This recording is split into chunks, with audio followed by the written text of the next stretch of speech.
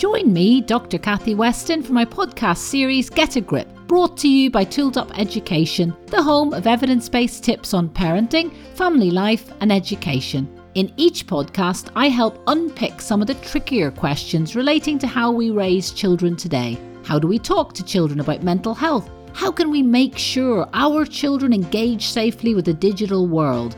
Whose responsibility is the mental health education of our children, teachers or parents? These podcasts get me talking and you thinking. I've reached out to today's thought leaders and main researchers in this area and asked them their views on the areas where we need to get a grip. Justin Bowen is an author of 3 books, Fighting for This Life or Cancer Journey, Be the Rainbow and Cuddles Are Forever. In 2019, Justin became a widowed father and his books reflect his family's experience of living with his wife's cancer and subsequent bereavement. Justin previously had a career of nearly 20 years working with children and families, including running a children's residential unit and youth offending service. He also ran his own business. He has 2 children, aged 8 and 10, and they live in Worcestershire. How are you, Justin? Yes, very well, thank you. Good to be here. Well, this is a very timely interview because we are recording this the morning after Her Majesty's passing. So I think the entire nation will have lots of curious children asking lots of questions at this very difficult time. Yes, that's right. When big events like this happen, obviously it can trigger all sorts of feelings for everybody, and children are no different.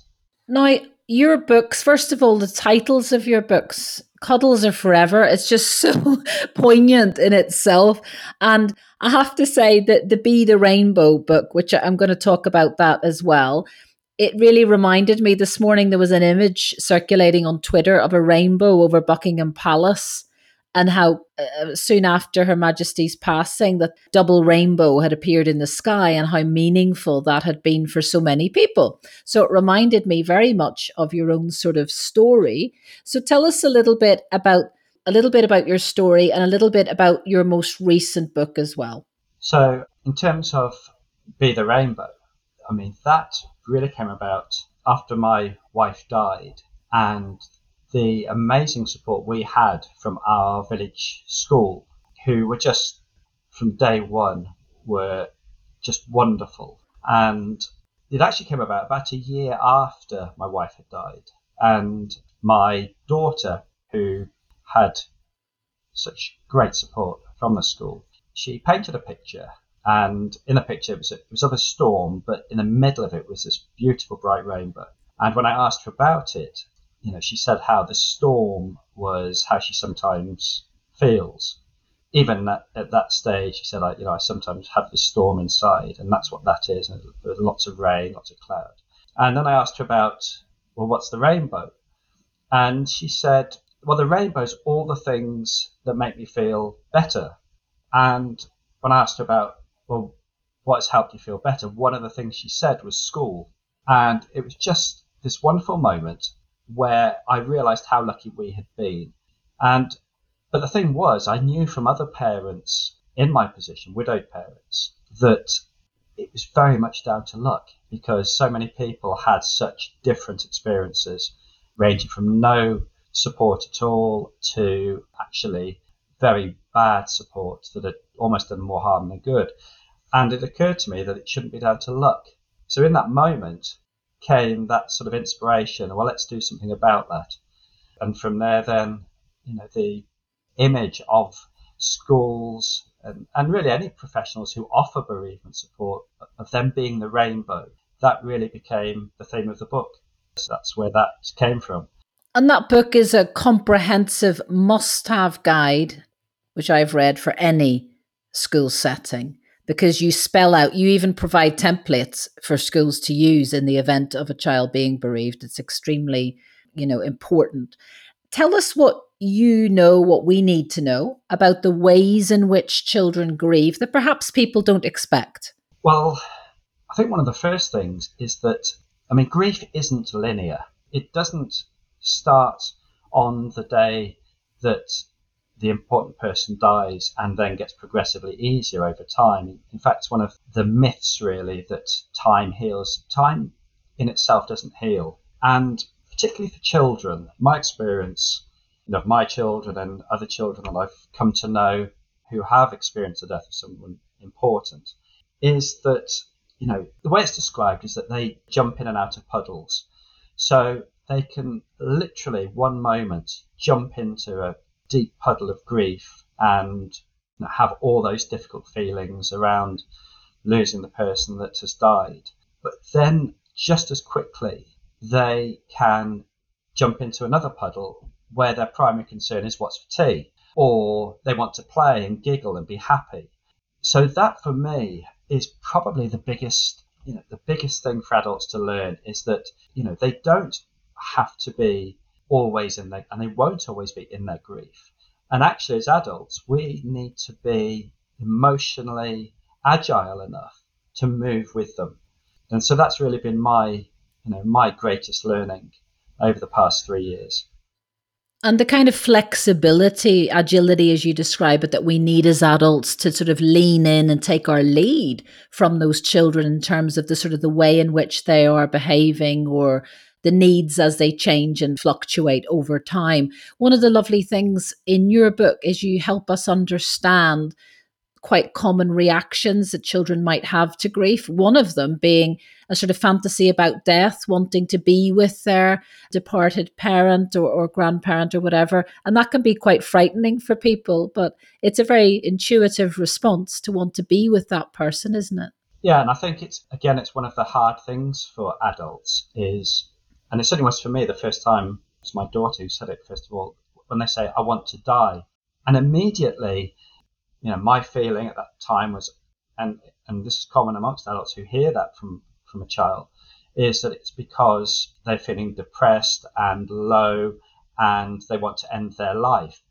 And actually, when I explored that with my daughter, about what that was about, I realized that actually it's because she had this fantasy that she could go to heaven and see her mom, but then she could come back. But then, so it was like this kind of, typically a childlike fantasy of what death is. And so, some of the things that children can say, we interpret through the lens of being an adult, but actually it's about trying to explore with them what it is that is really being expressed through that. And once you start to do that, then it becomes less frightening for us as adults. And actually we're more able to engage with the child in the way that they need. That's right. It's our overreaction that we need to watch. So just watching our own emotional responses in those moments, not overreacting, calming down and listening to what the child is actually saying. Yes, it's take a moment. Take a moment just to let it go in and then gently explore what it is that's actually being expressed. And all schools can learn from your daughter's school, that rainbow school, if you like, in terms of how they responded. And something that really struck me in reading that book was, and this is so interesting, that what happens in the initial hours, the days following that death, really can have quite a long-term impact. So tell us a little bit about that. And in that first 24 hours, what works, what doesn't? What should schools focus on? So, how a school, how professionals react in those initial hours when they first get the call or they're first told, about the death, that can really set the tone for the weeks, the months, even the years that follow. So, there are a number of things which are really important. First of all, the thing I say, in the book is the most important thing is to show you care. Show that you genuinely have an interest in the child and their family, and that you want to achieve the best outcome for them. Keep it simple. You don't have to do very much in those early interactions, those first few hours and days. And also just provide that reassurance that actually you will put the child first. So one of the key things in that is letting the child and their family know the child can return to school when they are ready, which might be very quickly, but it might be that they need quite a long time before they're even ready to think about returning. So putting that reassurance in place very quickly takes a lot of the pressure off. And I guess the last thing I would say is about, be available. So let the family know that, they can contact you whenever they need to, and just keeping those communication channels open so that you can be checking how they are and keeping in touch, as time goes on. And another lovely thing about that book is you provide, this is where your sort of professional background comes in. The importance of assessment and making sure, there is some sort of template for professionals to use so that they have the confidence to have those quite difficult dialogues with grieving adults and children. And, you explain the importance of that assessment and also of having a sort of a bereavement support plan. I love that term. It's very, very confidence building. So one of the ways that I describe those different elements it's like building a house. So assessment, a good, clear assessment of what the child and their family needs is the foundation. That has to be solid. It has to be based on what the family and the child need, because that actually then will underpin everything that follows from that. So once you've got that assessment, which doesn't have to be complicated, doesn't have to be long, but it does require asking some difficult questions. And one of the reasons I put a template into the book for assessment is, as a widowed parent, I want to give teachers the confidence that they can ask some of the difficult questions. So, for example, one of the questions I've included in the template is, how did the person die? Because actually that then will help the professional understand where the family are at. For example, if death was very sudden, very unexpected, very traumatic, then it's likely that the child and the family will experience a period of, of shock and immediate trauma. Whereas if death was more expected and had been coming for some time, then that will be less of an issue. So that assessment is the foundation.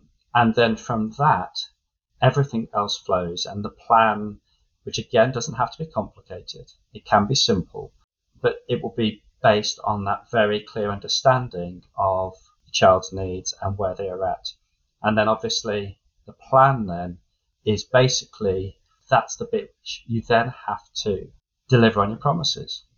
So the important thing in the end is that you actually do the things that you set out to do within the plan. So those kind of three elements of assess, plan, and then deliver, if you get those right, then actually, as I've said in the book, that's how you become the rainbow. One of the things that I suppose your daughter conveyed, I think, when she talked about the school in that way, that was a safe place for her, that she remembers it being a happy place, a place where she felt supported. And, reminding children that at that time and beyond that time that they feel safe, and because obviously it can be so traumatizing that they feel the most important people in their life have passed on and they can feel tremendously unsafe. So that whole concept of feeling safe and the role of schools in that is incredibly important. What strategies did you find worked well in reminding children of that support network? How can they kind of map it out psychologically, and why is that important? You're absolutely right. In terms of the most important thing is creating an environment in which children feel able to express those difficult feelings. And I guess the way you can do that, there are a number of things. There are simple exercises. So one of the exercises in the book is the There For Me bracelet, which is about identifying with the child, who is there for them, who they can talk to. And then the exercise takes them through actually making a bracelet that acts as a constant reminder for them. Because in the turbulence, when children get lost in that emotional turbulence, that's when they forget that the support is there and that there are people that they can go to. But the other thing actually is also just about adults modelling that expression of feelings. So one of the things for me and my children has been for me not to be afraid to talk about mummy, to say to them if I'm feeling that I'm missing her or feeling sad or whatever feelings are there, to actually create that environment in which they see the expression of of feelings as okay. So that's another important part. And I guess the last bit, particularly in relation to schools, is that, and actually the physical classroom environment can be very helpful. So, for example, one of the things that our village school did was for both my children, they helped make up a really lovely picture of their mum with some nice art and framework and actually kept it in the classroom. So it actually showed that it was okay to talk about their mum. It was okay to express feelings. So that physical environment is also very important. Such beautiful messaging that school was able to just do so, intuitively. And I think that sort of idea of emotional literacy, I think those staff sound very, very skilled, but a lot of teachers might feel very frightened to say to a child, I can see you're upset. Do you need to talk? Or, they're frightened to lean in, and you can understand why. But in your experience, it's important to validate children's feelings at that particular time when they're upset, isn't it? I think one of the key messages is that, letting children know that difficult feelings are appropriate and normal. That's one of the most important things of allowing the child to feel able to express. So again, it comes back to that environment where giving those simple messages, even if, as adults, we sometimes find it hard, to initiate conversations. If you create that environment in which the child can do that for themselves, then actually that helps us as adults as well, so that we don't have to be constantly checking in, that we can have some confidence that the child will let us know when they need time out or when they're struggling with something difficult. And, from your own perspective, Justin, for other parents listening who know that a parent has been bereaved of their partner at school, do you have any tips for them? Is it a good thing to ask, how are you doing on the school run? Is it a good thing to invite them out for a coffee? Is it a good thing not to mention it and distract them? What would your best advice be? So for me, it's the small things that made a difference. So just little offers of help. Do you need anything? Is there anything we can do? Because often, as a widowed parent, it's the practical stuff of day-to-day life that can feel more overwhelming. So, for example, I remember just a few days after my wife had died, some neighbours of ours arrived at the front door with a cottage pie that they had made. And even now, I still remind them of that. I mean, they've long forgotten that they did it. And that, because I say to them, that was one of the most wonderful moments of that first week, because it just took all the pressure off of what am I going to make for tea. So those sort of natural, simple, but sincere offers of help, practical help, those are the things that make all the difference. And actually, it just kind of makes life a little easier, which is really what we need in those turbulent first few days and weeks. Yeah, so that you can focus on your children and not have to go to the supermarket or worry about other things that would preoccupy your time. Absolutely. Another thing I'd love to ask you about is school staff might be very worried about how to tell other children in your children's class about what they've been through. Can we just talk about that for a moment? Yeah, so, I mean, the school has got such an important part to play in terms of communicating to the school community about what's happened, because one of the things that bereaved children don't want is to have to keep telling their story over and over again.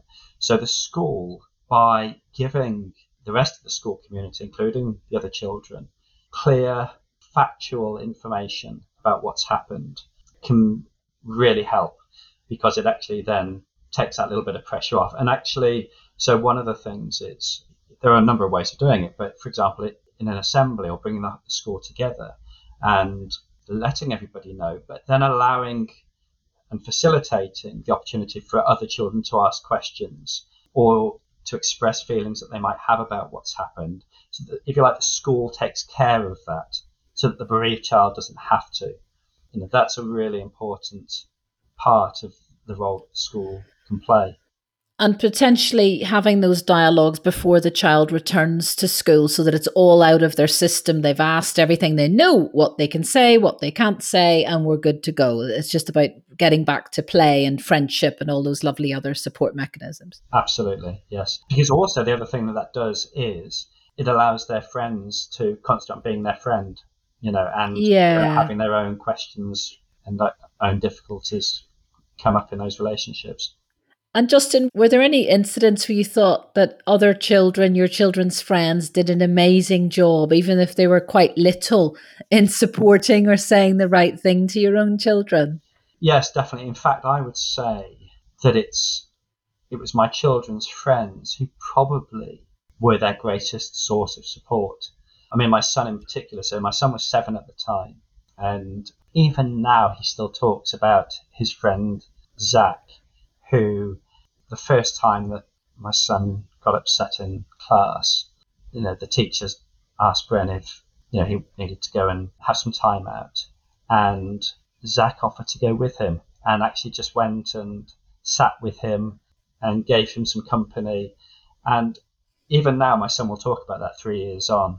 So, similarly for my daughter with her friends, I believe that actually their friends are often the greatest source of support. Yeah, if they're just sort of allowed the opportunity and given the agency to be allowed to comfort their friend and not warned to not talk about things or sort of given too many instructions about how to behave. Children know how to behave instinctively, and it's for us as adults to facilitate that and then not get in the way of it. And if we can do that, then actually the children will take care of each other. In terms of, and this is extremely topical at the moment, we know that, for example, Her Majesty's death can trigger any grief, any prominent death can trigger, real feelings of loss and all sorts of feelings, resentment, anger, comparison, all sorts of things. How have you navigated that over the last 2 days? Is that something that has resonated and that's important to think about? So yesterday when I heard the news that the Queen was very ill, I put the news on. And again, one of the things that I found to be very important is actually to have that very open relationship and have very open discussions about death with the children. So I put the news on, and my son came in, and he asked what was happening. So I said that the Queen was ill, and actually as we were talking, it actually then flashed up that the sad news that she had died. And so my son and I we just sat and watched, and we exchanged a few words about it. But it's allowing them to just be part of that experience in whatever way they want to. And then after, I don't know, sort of 15 minutes, my son decided that was enough for him, and he went off. And then just as the evening went on, I just sort of checked in with them. And actually, it is that simple principle of just being relaxed in having those discussions about death. And I think that's a really important part of the grieving and the healing process. You're not kind of shutting the TV down as soon as he comes into the room or shielding him from things. Exactly. That lovely culture of openness. Yes. So in your vast experience, other than all of your brilliant books, we're going to talk about your most recent book in a second. What are the main agencies that schools should know about? So I know, for example, things like, I don't know, the Child Bereavement Trust, I think it's called. What are the big organizations that every school should really lean into and know about? So the two big ones in the UK are there's Winston's Wish, which are a fabulous charity, and Child Bereavement UK. But often there are, so for my children, it was a really lovely local organisation in Worcestershire called Footsteps, and they were the organisation that we used. So quite often people will find there are really fantastic local organisations that are doing some wonderful work. So the important, I guess, what I'd say, use your search engines for bereavement support and actually have those conversations, because everyone's needs are different. So what works, an organisation which is great for one child might not be the same for another. So I guess it's have those conversations and do those searches as you go along. And Justin, what about for bereaved fathers who might be listening? Are you aware of any sort of specific groups within those bigger charities that you find useful, or anything that you'd like to pass on? So a few months after my wife died, I was told about an organisation called Widowed and Young. And that is for people, not just parents, but anyone who is widowed under the age of 51. And within Widowed and Young, there's also sort of a subgroup for parents. And they've just been a great source of support, because that is an organisation where it's people who are in exactly the same position as you. So knowing that you're not the only one and you're not on your own was really helpful for me. So I would say Widowed and Young is a great place to go. Thank you. That's incredibly useful. Now, your latest book, I believe, Fighting for This Life, a beautiful title again, Our Cancer Journey. It has a gorgeous cover, which I'm looking at, presumably of your wife on the beach, enjoying her life, enjoying the beach, enjoying your daughter or son's company. Yeah, so that was my first book. So that was the first book that I published, May last year, that would have been. And that was really the story of our family's experience from the time when my wife was diagnosed with breast cancer right the way through to when she died. And it was based on the Facebook posts that my wife wrote detailing her journey. And then my most recent book, which came out 2 days ago, which is Cuddles Are Forever. So that makes the 3 books so far, each, I suppose, with a different aspect of my family's experience, first of all with cancer and then subsequently bereavement. So there's sort of the coming to terms and making sense of what the family has been through. And then there's the listen, schools, this is what you can do to make sure children are incredibly supported. And then the beautiful one about sustaining that love and that relationship beyond the death, and in a way that enables and activates children's coping. So there's almost like a trilogy. Yes, and in some ways it reflects my own journey, really, which is that, as you say, that initial coming to terms with what we had been through, to, okay, this is how we can start to heal. And then with Cuddles Are Forever, it's actually based on a story that I've been telling my children, which really is about how the one thing we do know about death, which science has taught us, is that, energy never dies. And actually, the story of that, both for myself and my children, was incredibly powerful in bringing comfort, because everybody believes something different, and that's okay. But actually, when you discover that there are truths that science has established about how our energy, part of our energy, lasts forever, then that was such a great source of comfort. And that's what led to me writing the children's picture book, Cuddles Are Forever. And it's been published 2 days ago. First of all, how can schools and families get hold of it? And secondly, how do you feel having written it? How do your children, how have they reacted to your brilliant creative pursuits? So all of my books are available on Amazon, whether it's amazon.co.uk or .com or whatever your regional Amazon is. So they're all available on that. And I guess for my children, I like to think, and actually, they tell me that they are very proud of not just what I've done, but actually gives them pride in what they've done. My daughter, the fact that her painting is used on the cover of Be the Rainbow, the fact that people are reading the story of their mum in Fighting for This Life, because even today, every day somewhere in the world, because I get the data through from Amazon, someone is reading their mum's story, so they love that. And then the fact that the story that I have been telling them about how energy lasts forever, the fact that that's now on Amazon for other people to buy and share, they really love that. So in some ways, it all feeds into our sense of building a new life and healing from what has happened, which we can't change. But actually, life can still be good and positive as the years pass by. And some of the reviews, I'm sure it's so enjoyable for your children even to read the reviews of your books. You know, people are reading them in one sitting and they love the tribute, you know, to your wife, and they're talking about how proud she must be of you. And it's just helping people feel supported, and it's just inspirational. You're inspirational. I mean, this is just fantastic. I mean, I cannot believe how holistically you cover the needs of all children through those books. But at the same time, you're making sense of what's happened to you as an individual, but equally creating a legacy for your wife as well.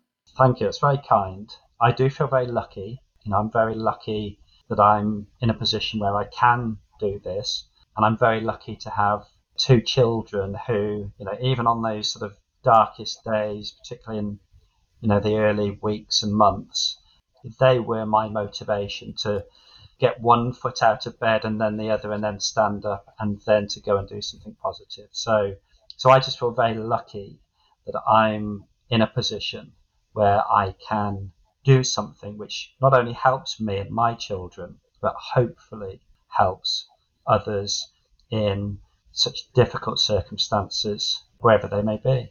Now, Justin, one last question from a school who knew we were interviewing you.